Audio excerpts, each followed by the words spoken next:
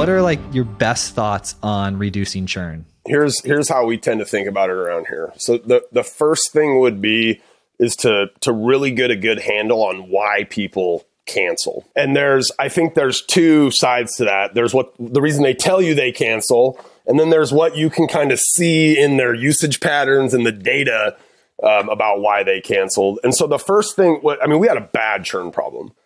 Like, there were months where had we done that the whole month, we would have churned out all of our customers that year, right? Like in the beginning, it was pretty bad when we really started to realize, like, crap, we got to get a handle on this. And so the first thing we started looking at are, what are the key things that are there anything that we just never really see people like get to us, like get to churn stage because they did these things, right? And so we've identified like 5 key elements that we've now made a part of our launch and onboarding process. And we really drill in and focus on those things because we know, and like this is getting kind of down into the weeds of real estate, right? But like, for example, we know that when somebody comes in, if they don't upload their database into Brivity in the beginning, like there's a good chance they're probably going to churn in the first 30 to 60 days.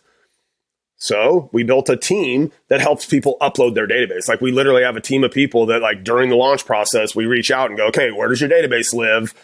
Give it to us. We'll put it in all the right format. And we've got virtual, VAs that will go in and do all the work to get that thing in there. Right. And so and there's just a series of steps along the way that was like, oh yeah, this person churned. They churned. They didn't have their database imported, right? Next step would be like market reports is a good example in real estate. We've got a tool that allows them to kind of drip on past clients and Sphere and different people like that, where they know where that person lives and they can kind of keep them educated about the real estate market right around where they live. That was another tool that if people went in and got those things set up and engaged, then they were much less likely to churn. And, when we started, like this gets down to tactical stuff, right? When we started doing that, the market report tool was a tool where we had to basically like do it one at a time. So if you brought in a database of 2,000 people, Joel, and 1,000 of them had an address, right? You'd have to go in there 1,000 times. And like, that was a very easy problem to solve with tech, right? We were like, oh, let's just build it so they can apply 1,000 of these things all at once. And it does some algorithm to figure out what's the right radius or whatever based on the attributes of the home to set that thing up. So they're seeing properties that make sense. So we just, we basically started to kind of look at churn by saying what makes people churn and can we stop those things? And then some of them, like, there's probably still more work to be done on the database side where we could take a more technical approach to it. So sometimes we throw people at it, obviously not the best solution, right? And sometimes we go and make the tech solution. So we just really looked at those. In our business, there's 5 massive pillars on the front side of a launch of a customer that if they don't engage one of those or all 5 of those things, any one of those missing things tends to show up in churn, whether it be 30 days in, 90 days in, or maybe at the most about 180 days in. So that was the first thing that we looked at, is just why do they churn? And not just what do they tell us, right? But like, what are the actual practical things that they're maybe not doing? The second thing I would say that's really, I think, helped us a lot with churn, but it's hard to measure. We didn't used to do this. We used to, because we ran a real estate business, right? We used to kind of make things and think like we knew what was like, oh, real estate agents are going to use this and they're going to use it this way. And so this is how we would do it, right? And we would make the thing.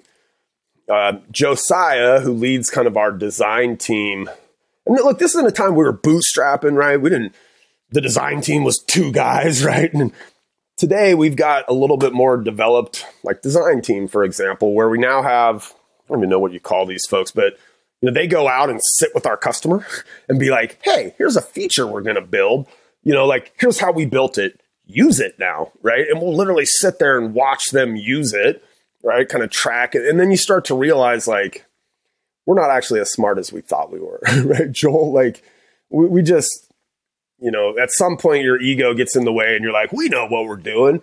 And you realize, when you're putting this product in front of a 28-year-old millennial and a 70-year-old, boomer that can barely turn the computer on. And then you're like, oh my gosh, we got to simplify this thing, right? And so there was a lot of that's happened, let's say in the last year and a half. And on almost all of the new stuff that we build, we go through this pretty rigorous process of sitting down with the customer and actually watching them use it, right? Here'd be the third thing I think is, it seems obvious, but I'm convinced, especially in real estate, not a lot of companies do this.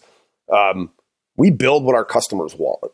We used to think we knew so much that we just build what they, right? Like, in a past life, we would have said something like, yeah, if Henry Ford wanted to build what his customers wanted, he would have built a faster horse or faster carriage or whatever, right? Like, we used to think that way because we thought, but the reality is, in real estate especially, there's a certain way that things are done. And you can't necessarily just upend that and be like, hey, do it this way now. And so you do have to kind of work inside of even like the routines of a real estate agent, right? Like in our head, they were all going to sit down for 3 hours at their computer every day and prospect. And that's how our business runs. And so we thought, we realized that's total pie in the sky dream. And so we had to build an app so that they could be out on the go, right? And it had to have, in the beginning, we thought, they only need this much functionality in the app. And we realized they're like, no, I need to do this and this and this. So so the way that we kind of break our dev, kind of cycles down and what we're going to build in any given sprint, we've got about a third of our resources dedicated in 3 different lanes. A third of the resources are dedicated in, and this isn't, it's not hard and fast, a third of the dev time, but about a third of the resources are dedicated to technical debt or Twitter, keeping up the underpinnings and making sure everything's up to date. And about a third of the resources are spent on enhancements that were asked for by our community of users. So for Ben, it's really important that our users see us introducing features or tweaks like every sprint, right? Every couple weeks that are based on something they asked for.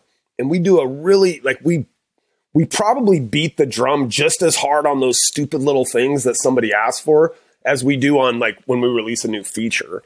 Because we want our clients to know that their feedback matters and that we actually are listening to it and that we're trying to make improvements based on things that they're saying.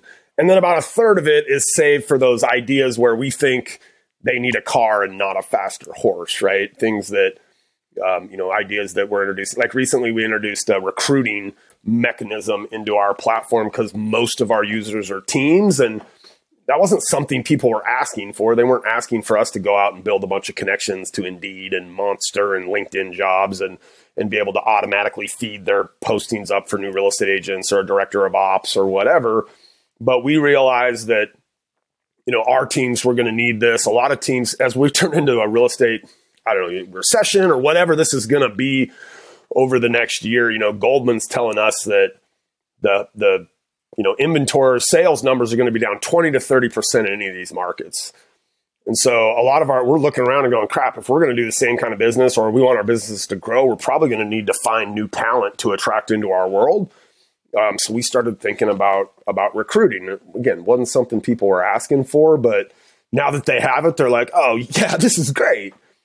So about a third of the time on technical debt or just making sure everything, hums along smoothly, about a third of the time on features that people asked for or tweaks.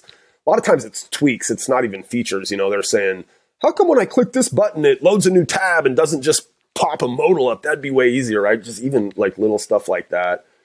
Ben's idea, and we've really taken this to heart, like if we can save you a second or 2 or 3 on some action that you take 50 times a day, Joel, like over a year, all of a sudden we saved you like two weeks because you didn't have to click that little thing, right, every day 100 times. That's how we think about churn. Just 2 main variables: build better product based on what they want, and then make sure that they're using it in kind of a succinct way to get them to a place where essentially we call it time to value, right? How much time does it take this user to find value out of our product so that they're like, I need this. I need to keep this. Henry Ford, right?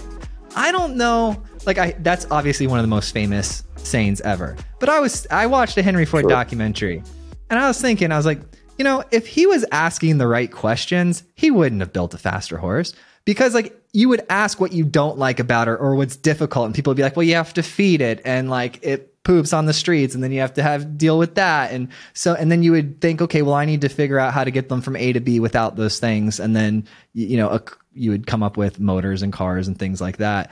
But I think we should show Henry Ford a little bit more love, that he would ask better questions, but we can't control the public.